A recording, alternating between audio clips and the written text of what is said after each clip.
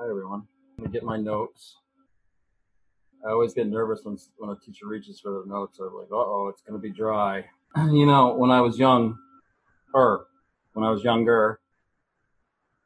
I worked for an organic garden center. And when I first went to work for them, nobody wanted to work Sundays. I thought it was just because it was Sundays. But I learned the garden center, there were 3 or 4 fundamentalist churches around that garden center. And after service, they would come in to shop around the garden, the center. And they were so mean, so angry. It was really tough to wait on them. And no one wanted to wait on them. So finally I asked a coworker, why are they so angry? Why are they so mean? And his answer was, well, you'd be angry too if every Sunday for 2 to 4 hours you got told you were going to go to hell. And I just want to assure you that this talk on karma is not a hell and damnation speech. When Ron first asked me to talk today, invited me to talk today, I felt inspired to talk about karma, but I was a little concerned, a little nervous about talking about karma because it can be a very polarizing subject to talk about. Sometimes it's almost like stepping into a spiritual boxing ring, And I think it's bad karma to fight over karma. But boy, I've heard people get in some serious discussions about karma. And I had to ask myself, why is karma such a hot topic? And I came up with sort of 2 underlying possibilities. I'm sure there are many more. The first that I came up with is karma is very culturally sensitive. And by that I mean, let me give you a specific example. As an American, I was raised to believe in the American dream. It was part of my psyche, cultural psyche. It's part of our cultural identity even. And in essence, the American dream says, whether it's real, whether you believe in it's real or not, it says that you can break free from, rise out of your caste system and become anything you want to be. With hard work and belief, you can even become royalty. Part of that, the whole Kennedy and Camelot was American royalty.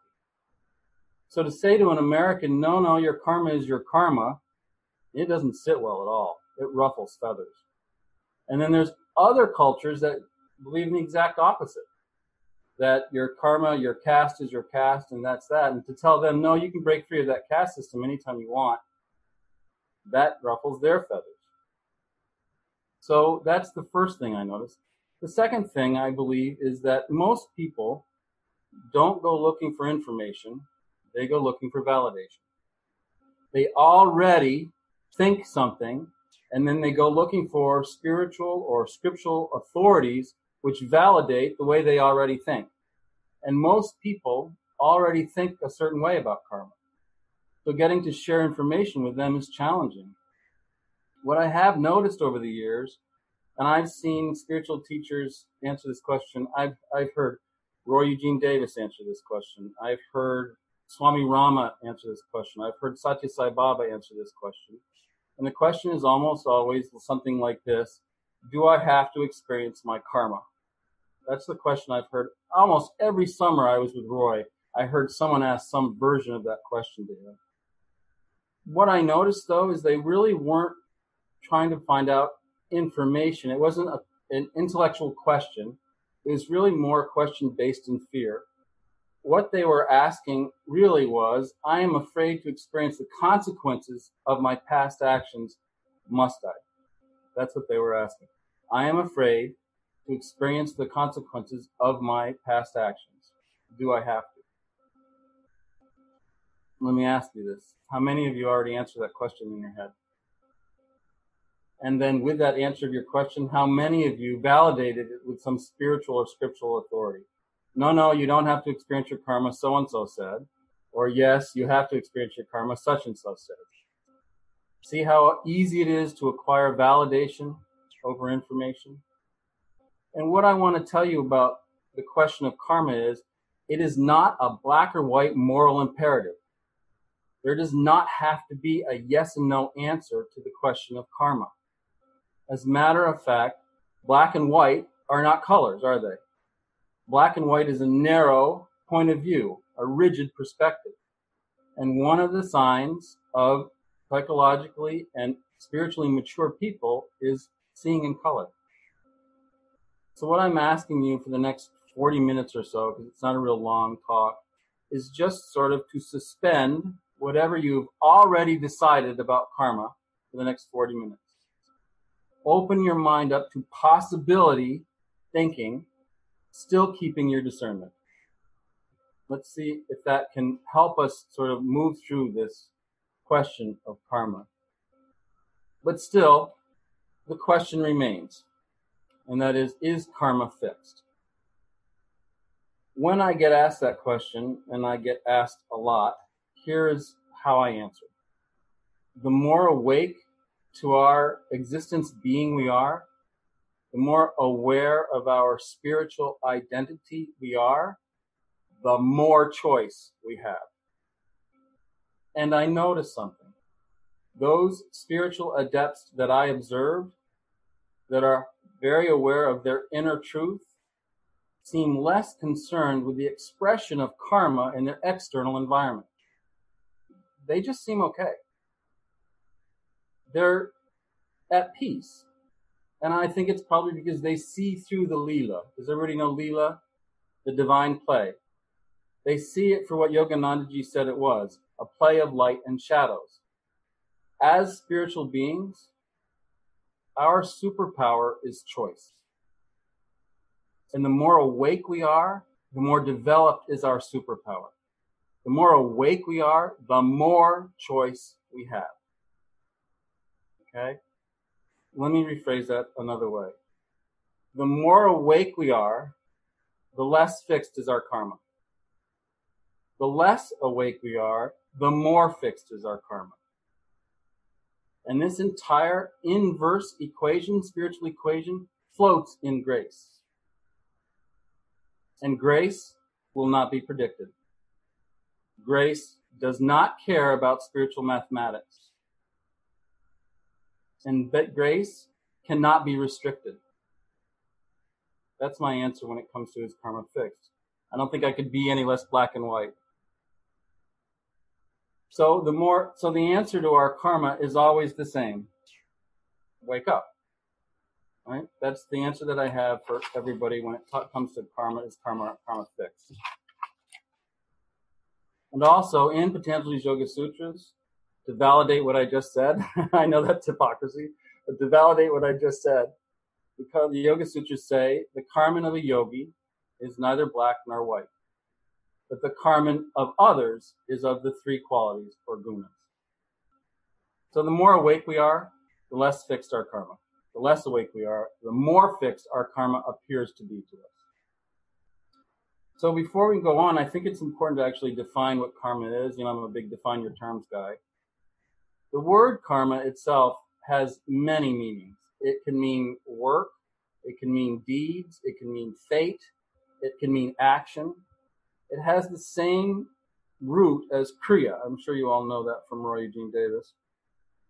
The root is kr, kri.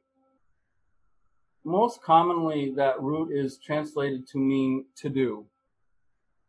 But in my research on karma and the etymology of karma, I came across another literal translation of that root, kri. And when I discovered this, it changed the entire way I thought about karma. Another alternative meaning of that root is to make or give form to. And when I heard that, I was like, oh my gosh, it changed the entire way I looked at karma. It took karma from this Old Testament eye for an eye, tooth for a tooth kind of thinking and this sort of hit and run fatality approach to an act of creation. Because suddenly I realized that the habitual thoughts, the habitual words and deeds that I did were giving form to what I was experiencing. I and I alone am responsible for the creation of what I'm experiencing. So karma no longer was this sort of punishment. Karma for me became an act of conscious creation.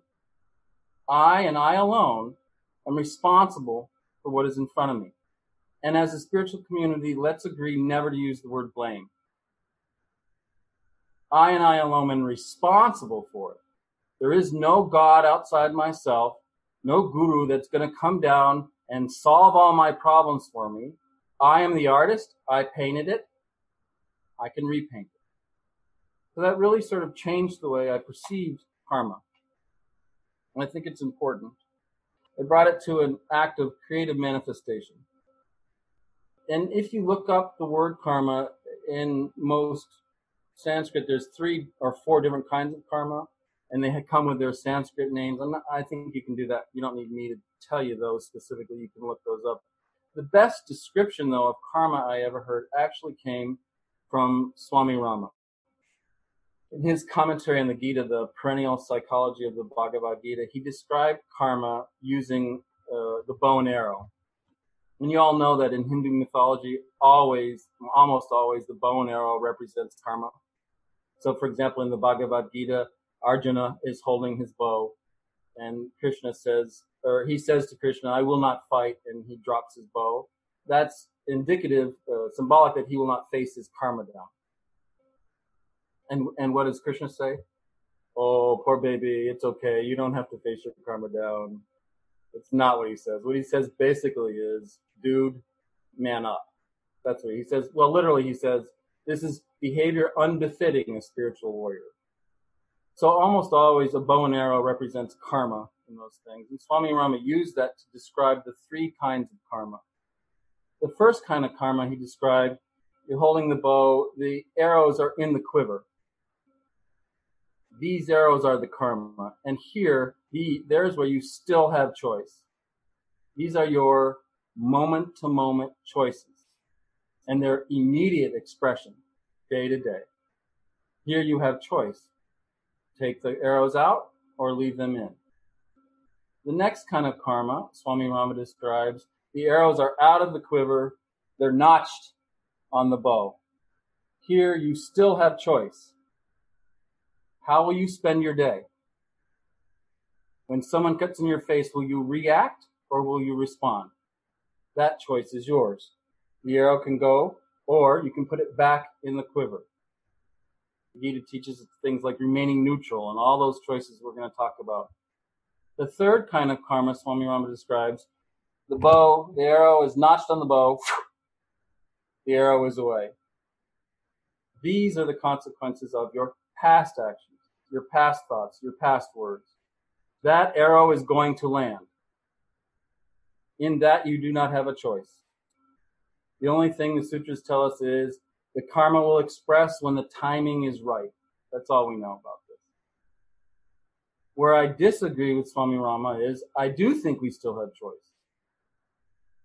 The choice is, how are we going to respond to what is in front of us? How are we going to respond to the karma in front of us? Will we get more caught up in it and further it along and make it worse? Or will we respond with spiritual maturity? Dissolving it when it comes to us. Those are the 3 kinds of karma. And they all have Sanskrit names, by the way, as well. We can look those up. Let's narrow down together karma just a little bit more. I remember one time, 20 some odd years ago, someone asked Roy again the karma question.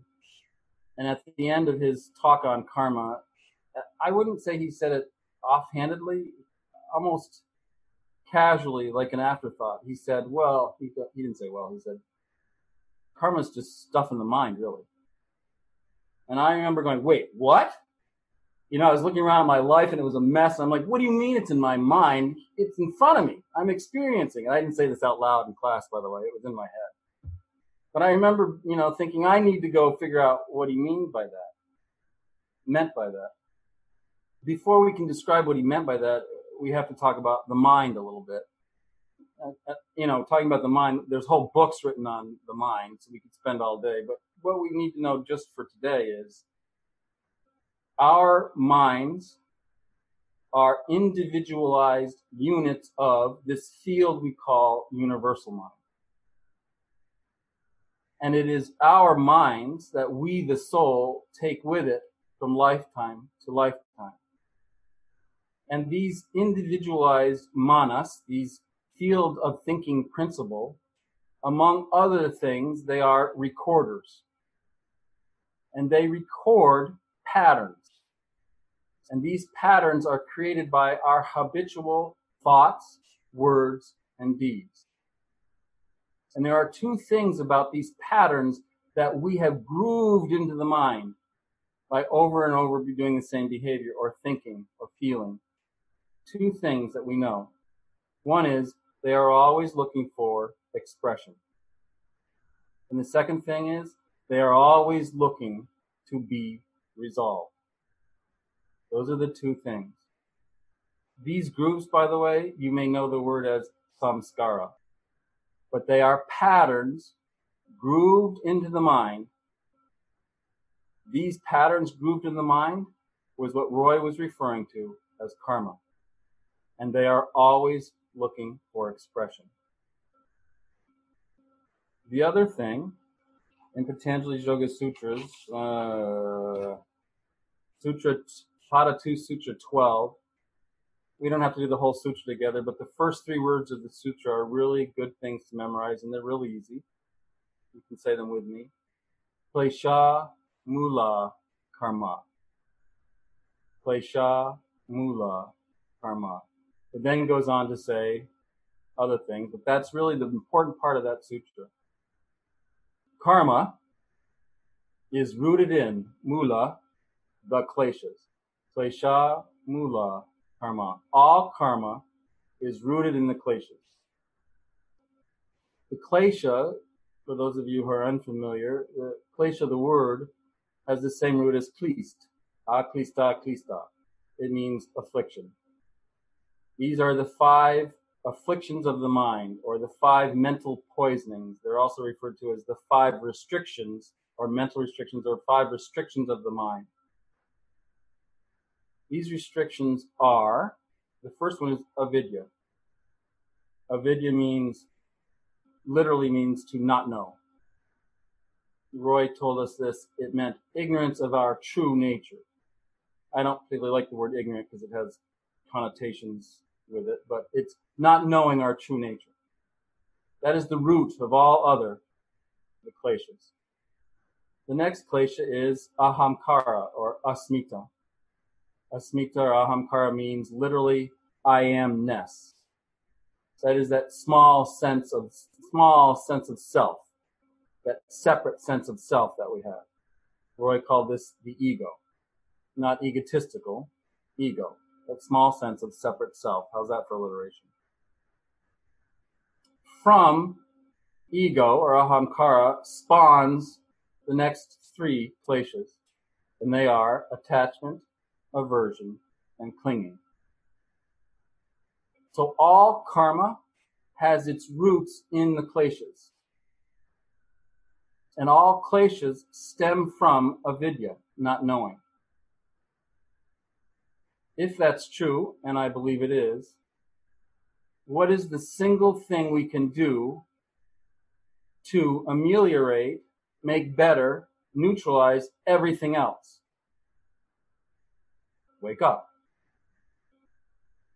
Address avidya, the not knowing, you address all other karma, the kleshas, as well as what they spawn in karma.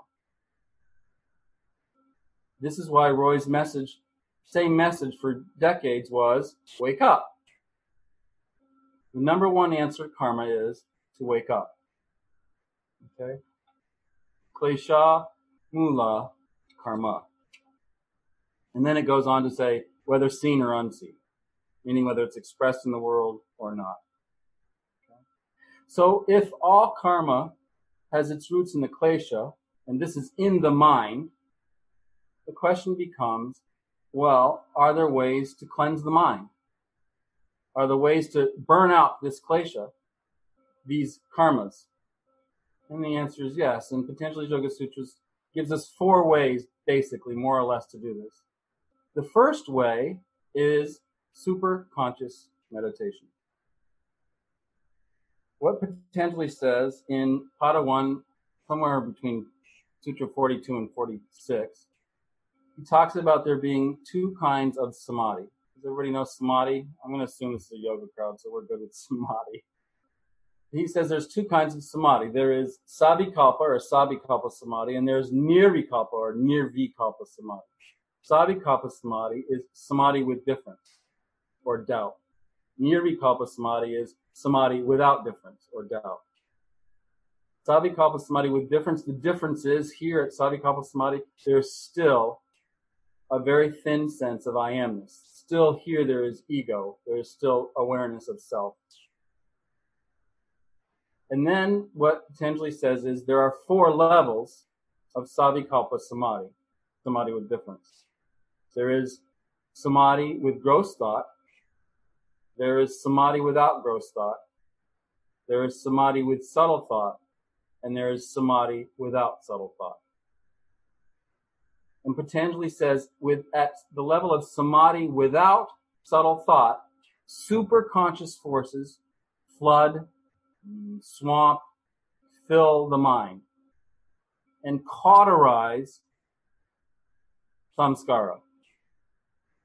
This is why Yoganandaji always said, burn the karma in the fires of your meditation. It is at this level of savikalpa samadhi that superconscious forces polish over, neutralize karma. That is why Roy always taught us to meditate to the point of alert thoughtlessness. And there he would say, rest. Say alert, awake, allowing your thoughts to subside. Superconscious forces will then flood the mind and neutralize karma, the kleshas. He talked about this when he talked about the pond. Remember the pond? At the bottom of the pond there was a light. And he talked about allowing your meditation to get to the point where all that stuff in the pond settled to the bottom. And then with no messiness in the mind, no blurring of attention, the light shines through and we say, aha, I'm that. Mm-hmm. That's what he was referring to. This 4th level of savikalpa samadhi, samadhi without subtle thought. The next way Patanjali talks about ameliorating karma is a way less popularized. I actually talked to Roy. This is one of my last conversations. It was the last conversation I had to him was about these.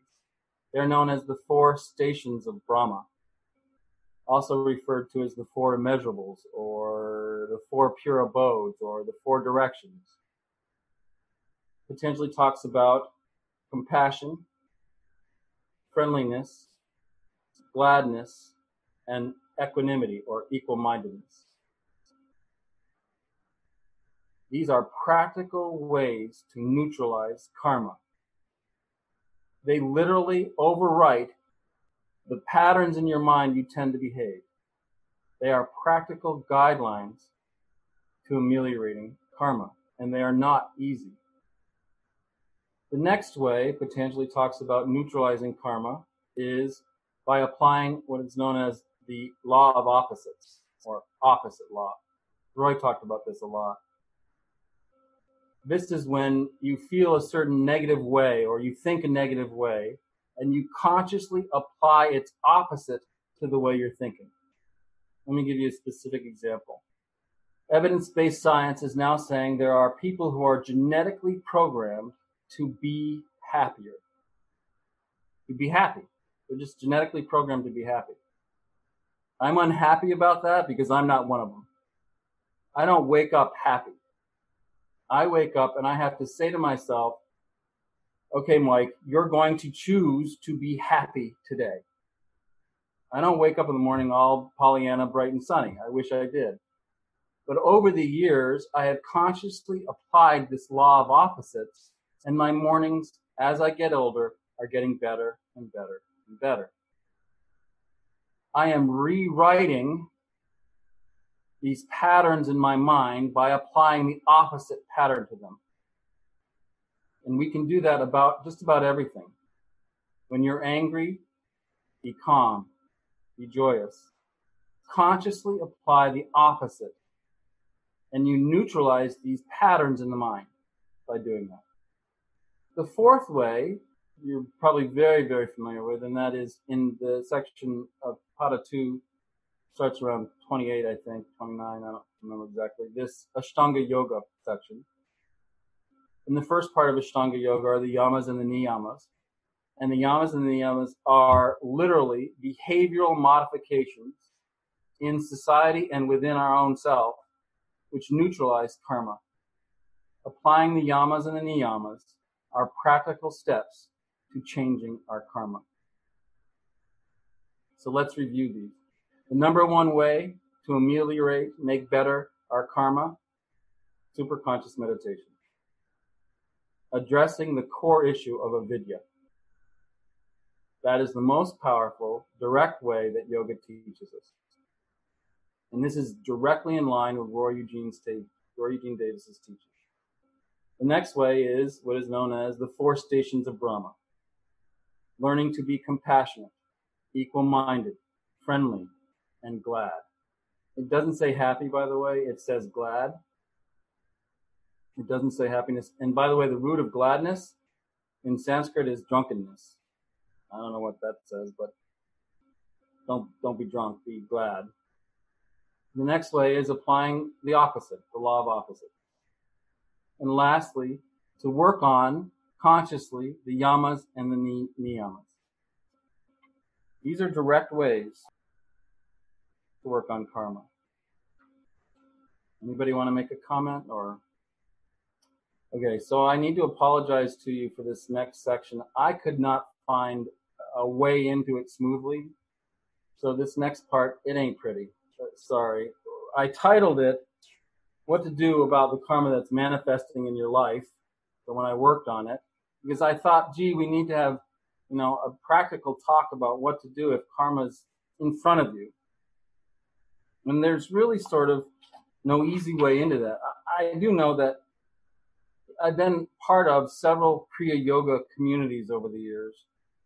And almost always when the conversation rolls around to karma, somebody spouts off the quote Yoganandaji gave, and that is, when you come to this path, 50% of your karma is taken by God, 25% is taken by Guru, and 25% is yours. And then the joke is, yeah, but 100% of the 25% is yours.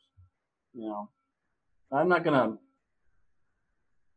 I think that would be presumptuous of me to argue with Paramahansa Yogananda. But I do notice that the conversation often moves forward or escalates to, well, what's mine? If 25% of my karma is for me to deal with, how do I know what mine is? And the answer is very straightforward, and that is this. If it's in front of you, it's yours. It wouldn't be in front of you if it wasn't yours to deal with. And I'm always sort of a little confused when people are like, gee, do I have to face my karma? This is it. This is your karma. You're living your Gita. What's in front of you is yours. And I know that sounds sort of harsh, but there's no running from it. You're in it. Right? So what do? Well, the number one thing to do is be thou, Arjuna, a yogi. There are times, or I used to say, there are times when it's good to be a yogi. So there are 3 levels really that karma manifests on. And the first level is the physical level. This is the karma that's in front of you. Your house gets hit by a tornado, God forbid, but you know what I'm saying. These physical karmas that are right in front of you. And how do you do this? How do you deal with these things? I remember one time I was going through a really hard time. So who are you going to call? I called Roy. And for me, Roy was always a loving and kind and gentle person. I think with me, maybe because he knew how damaged I was. But he was always very gentle with me. And he said, Mike, he always called me Mike. Y'all can call me Mike too. He said, sometimes you just have to ride the wave out. And it's really true. Sometimes, and we don't really get flustered when the karma's good, do we? When it's good times, we don't whine and complain and, poor me or lament. It's getting through the hard times that's really challenging for everyone. This platitude, spiritual platitude, pain is inevitable, suffering is optional. My answer to that is, yeah, try to see if it's optional or not. But when the physical, sometimes the only thing we can do is allow this karma to express and pass through, remembering that everything that has a beginning in the field of time must have an end in the field of time.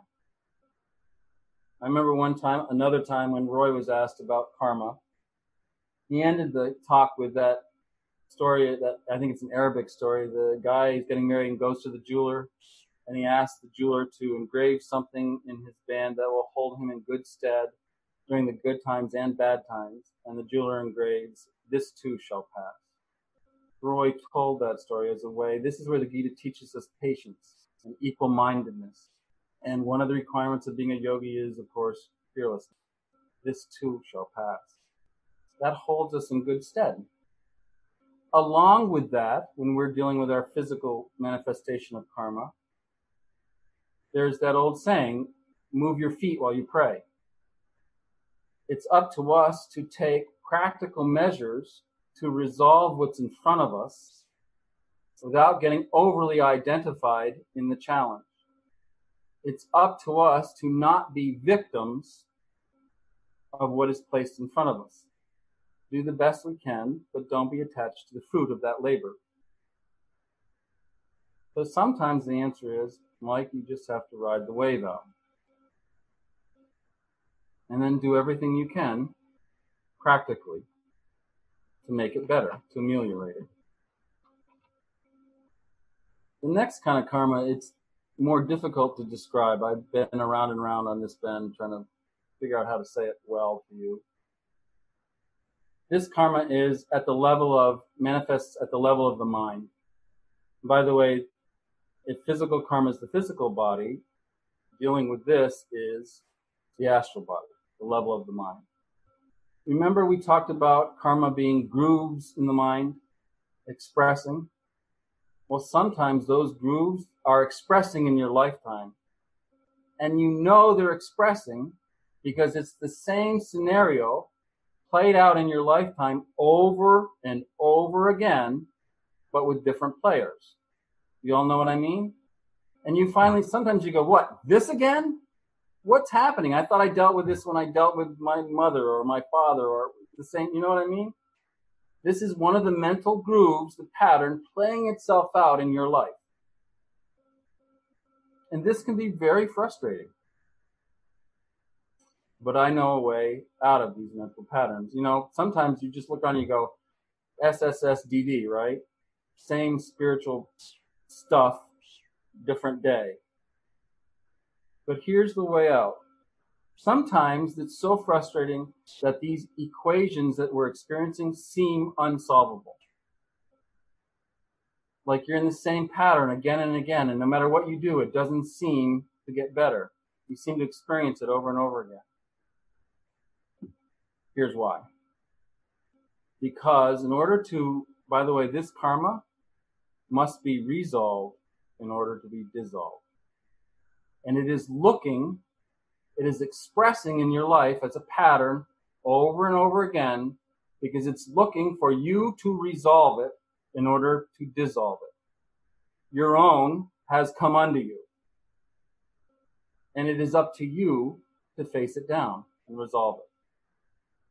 And I know a secret. Now, this part of the talk, by the way, I've given this talk over a 6-hour period, so this is fast, but I think it can help. There's 2 requirements if you're going to resolve these patterns, and they are the following. The first way to resolve a pattern is through radical acceptance. You absolutely have to accept that the pattern is there. You cannot run from it. You cannot hide from it. By the way, as yogis, we know we are not the stuff in the mind. We are other than that. And so anything you are facing in your life karmically can be resolved. because it's just stuff in the mind. And what challenges us, why we don't think we can resolve it if we're experiencing these patterns? Because we are identified with that pattern. We forgot the truth of our existence.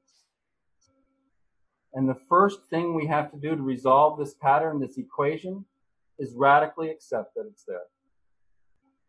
The second part of this equation, and you're not going to like it, and you're not going to like me for telling you. The way to resolve this equation is that path which you are resisting the most is your road to freedom. I have seen this over and over again in spiritual circles. That which you are resisting the most is the answer to the equation. You all know how I know that? Resistance is indicative of aversion, attachment, and clinging. If one of those three places was not in play, you would not be resistant to solving this challenge the way you know inwardly you have to do. The answer to the karmic equation is always the path you are most resisting leads you to freedom. Over and over and over again. Again, at this level of the mind, we must resolve in order to dissolve. Now let me tell you that it's possible to take these physical manifestations and mental manifestations and bring them immediately into the superconsciousness. At the superconscious level, this causal level, that is the level of ideation. Burn them up at the seeds. It is absolutely possible.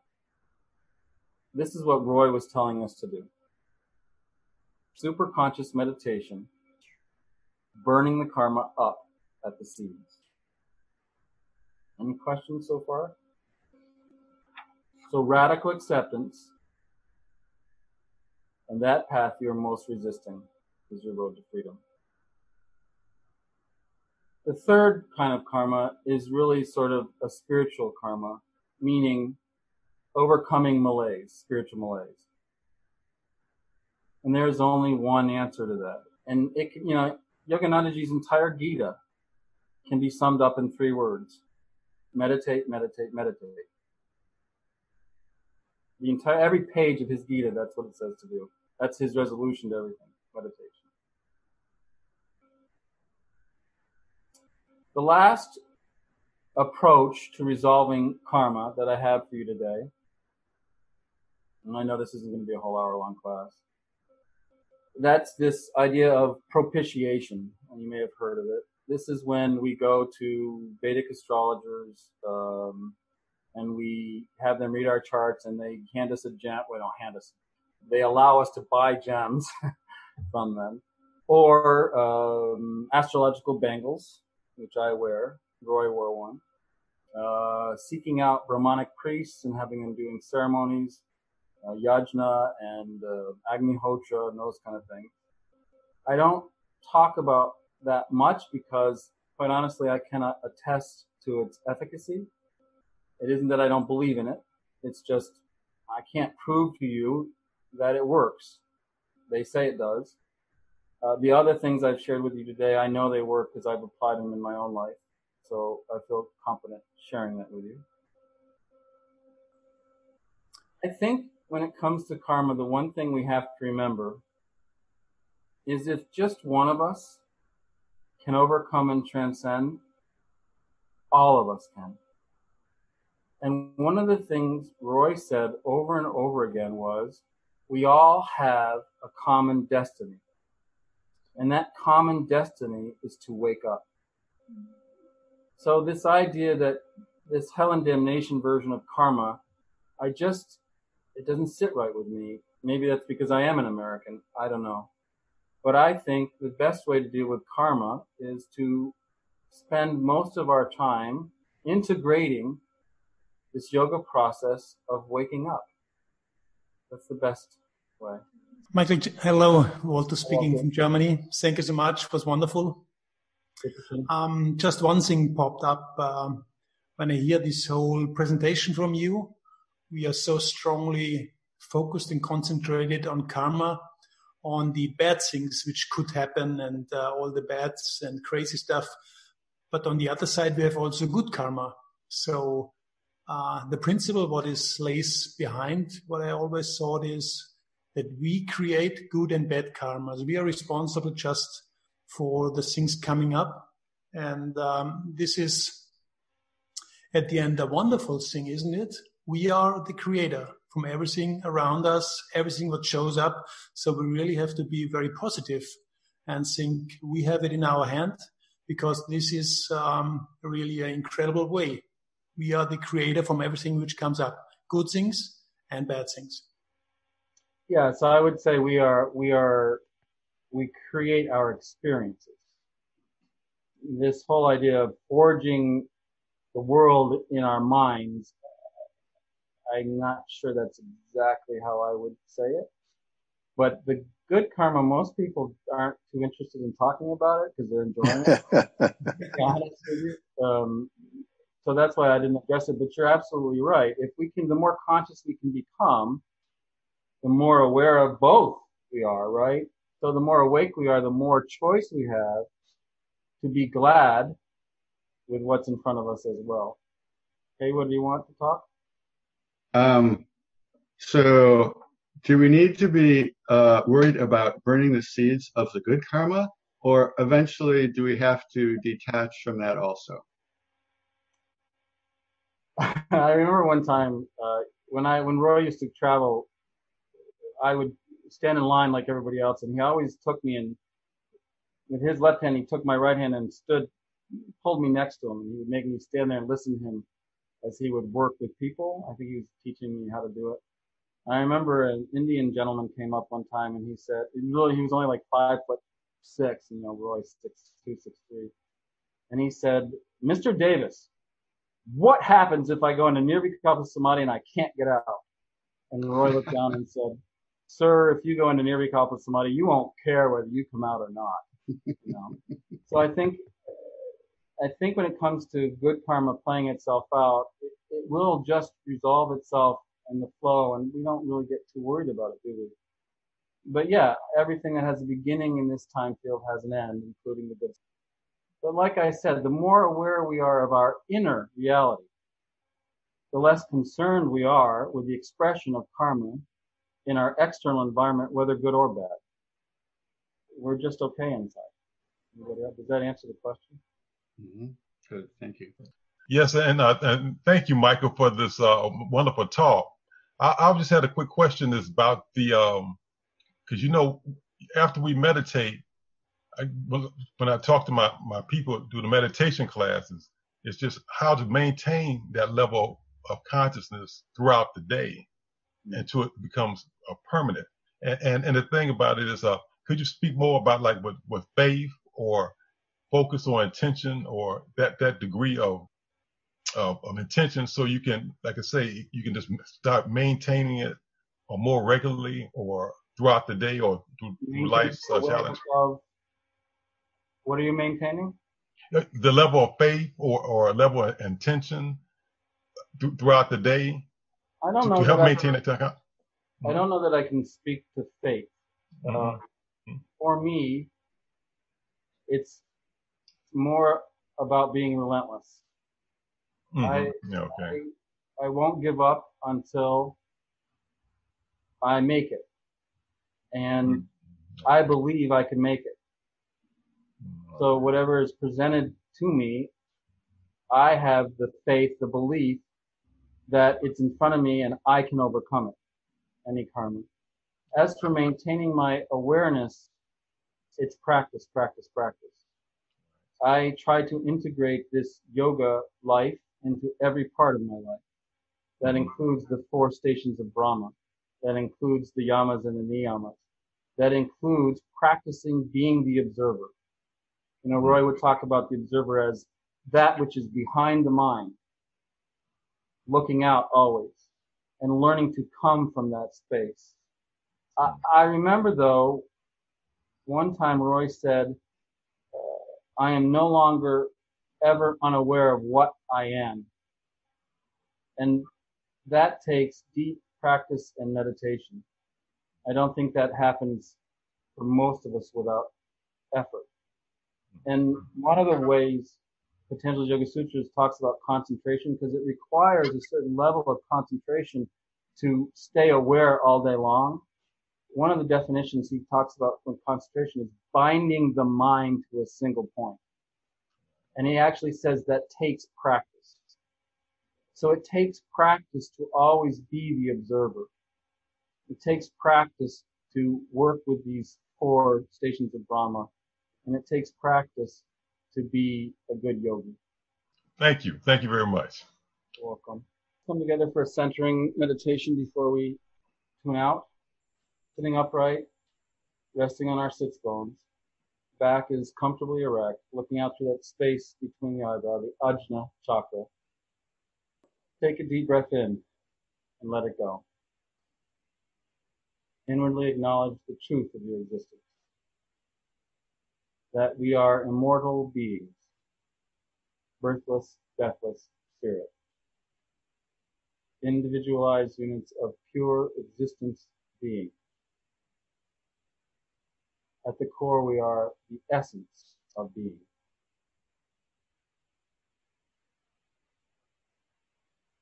Affirm after me. I am very awake, and I awaken more every day. Shanti, Shanti, Hari Om, Shanti. May absolute peace pervade the universe. May absolute peace pervade the universe. Namaste. Thank you all. Have a great karmic day.